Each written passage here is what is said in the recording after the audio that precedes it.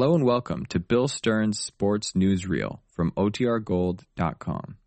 This episode will begin after a brief message from our sponsors. C-O-L-G-A-T-E, Colgate presents Bill Stern with the Colgate Shave Cream Sports Newsreel.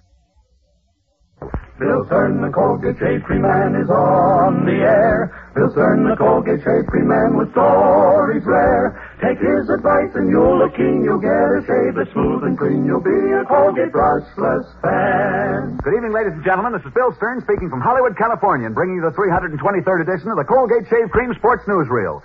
Our guests here in Hollywood tonight are two of Hollywood's most famous stars, Abbott and Costello. But first, Reel 1, Portrait of a Fist Fight.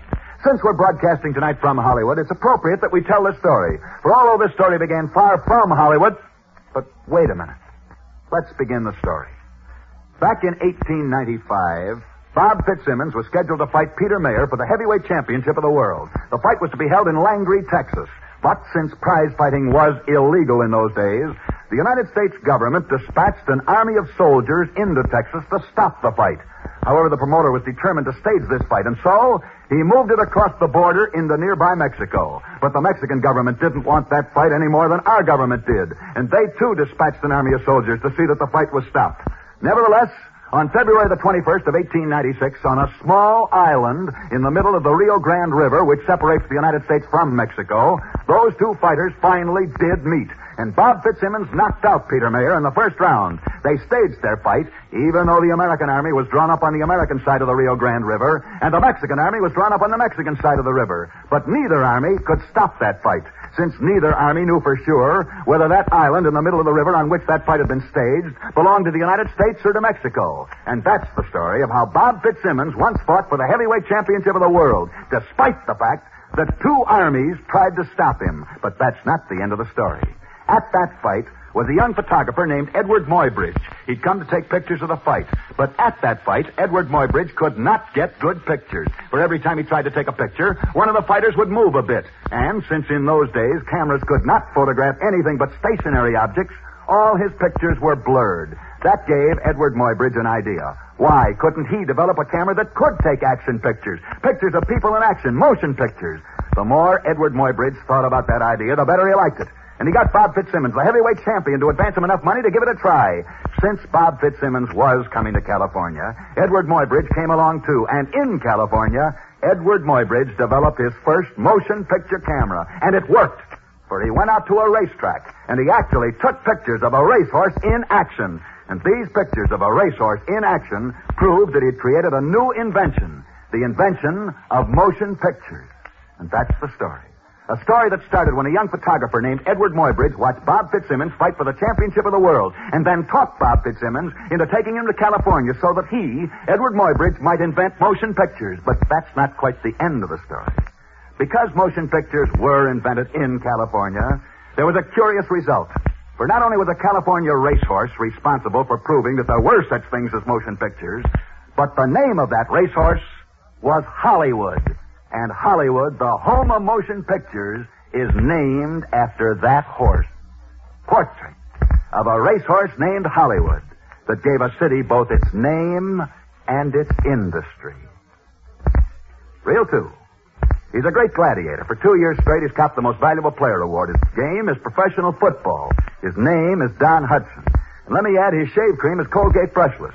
Here's what Don Hudson wrote me about Colgate Brushless, the shave cream of champions. Dear Bill, so you want to know what I think of Colgate Brushless Shave Cream.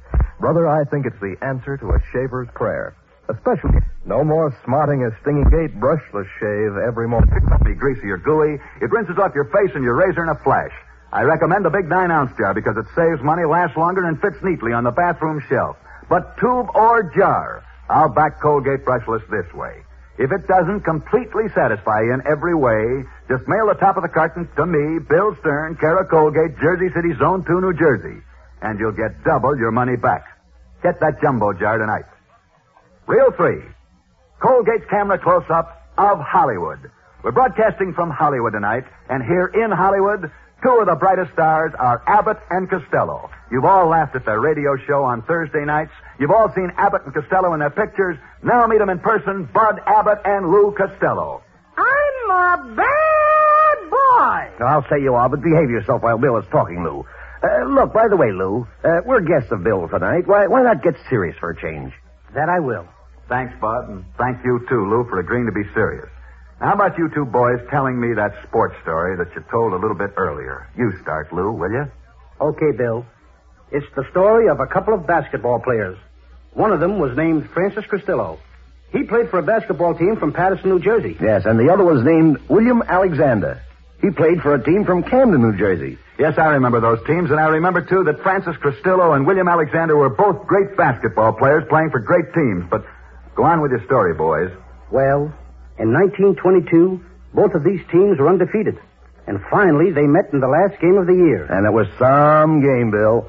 It wasn't just a battle between two teams. It turned into a personal battle between Francis Costello of Paterson and William Alexander of Camden. Everybody thought the game was going to end in a fist fight. And they were right, because just before the game ended, Francis Costello and William Alexander did start to trade punches. But they were finally pulled apart.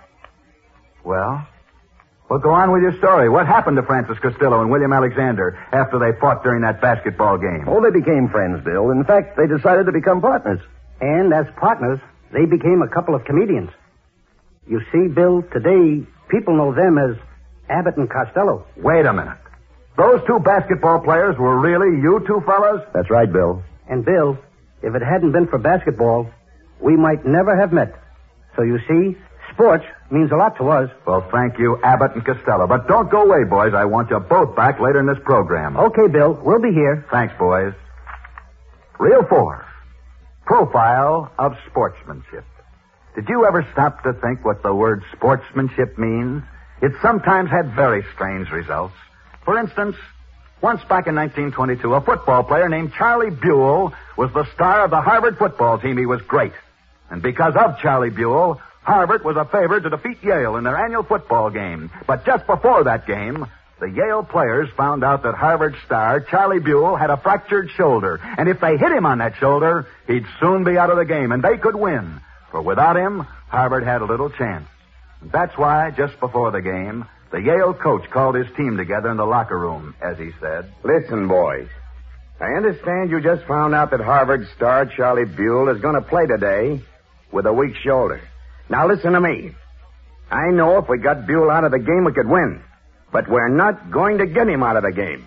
The first boy that hits Charlie Buell's shoulder today is through.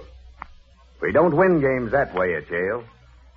That afternoon, the Yale players never touched Charlie Buell's shoulder. They refused to hit an injured man. And because of this sportsmanship on Yale's part, Charlie Buell of Harvard scored the winning touchdown that beat Yale.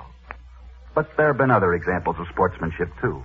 For once at Wimbledon, where they play for the tennis championship of England, the great Helen Jacobs was playing America's tennis champion, Helen Wills. The judges awarded Helen Jacobs the match on a close decision on the last point of the last game. But Helen Jacobs refused to accept the championship that way. She demanded that the last point be replayed. It was. She lost it. She went on to lose the game, the set, and the championship of England.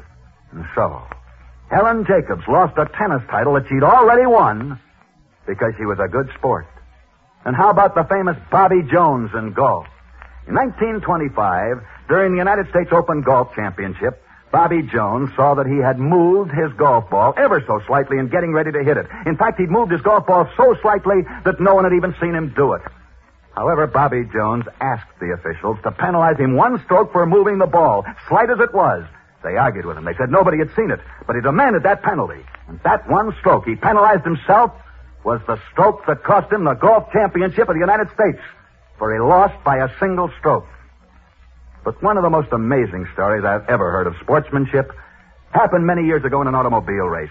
That day, driving his racing car at a terrific rate of speed was the famous Eddie Rickenbacker. As the cars reached the final lap, Eddie Rickenbacker's car was out in first place. He was doing better than 100 miles an hour. And then it happened. A tiny youngster ran out on that track. The crowd watched in horror for bearing down on a helpless child with Eddie Rickenbacker's speeding racing car. At that very instant, Eddie Rickenbacker saw that child in front of his car. He realized he either had to run over that child or swerve into the brick wall at the side of the track. Instantly, Eddie made his choice. He swerved his car, and he crashed into the brick wall.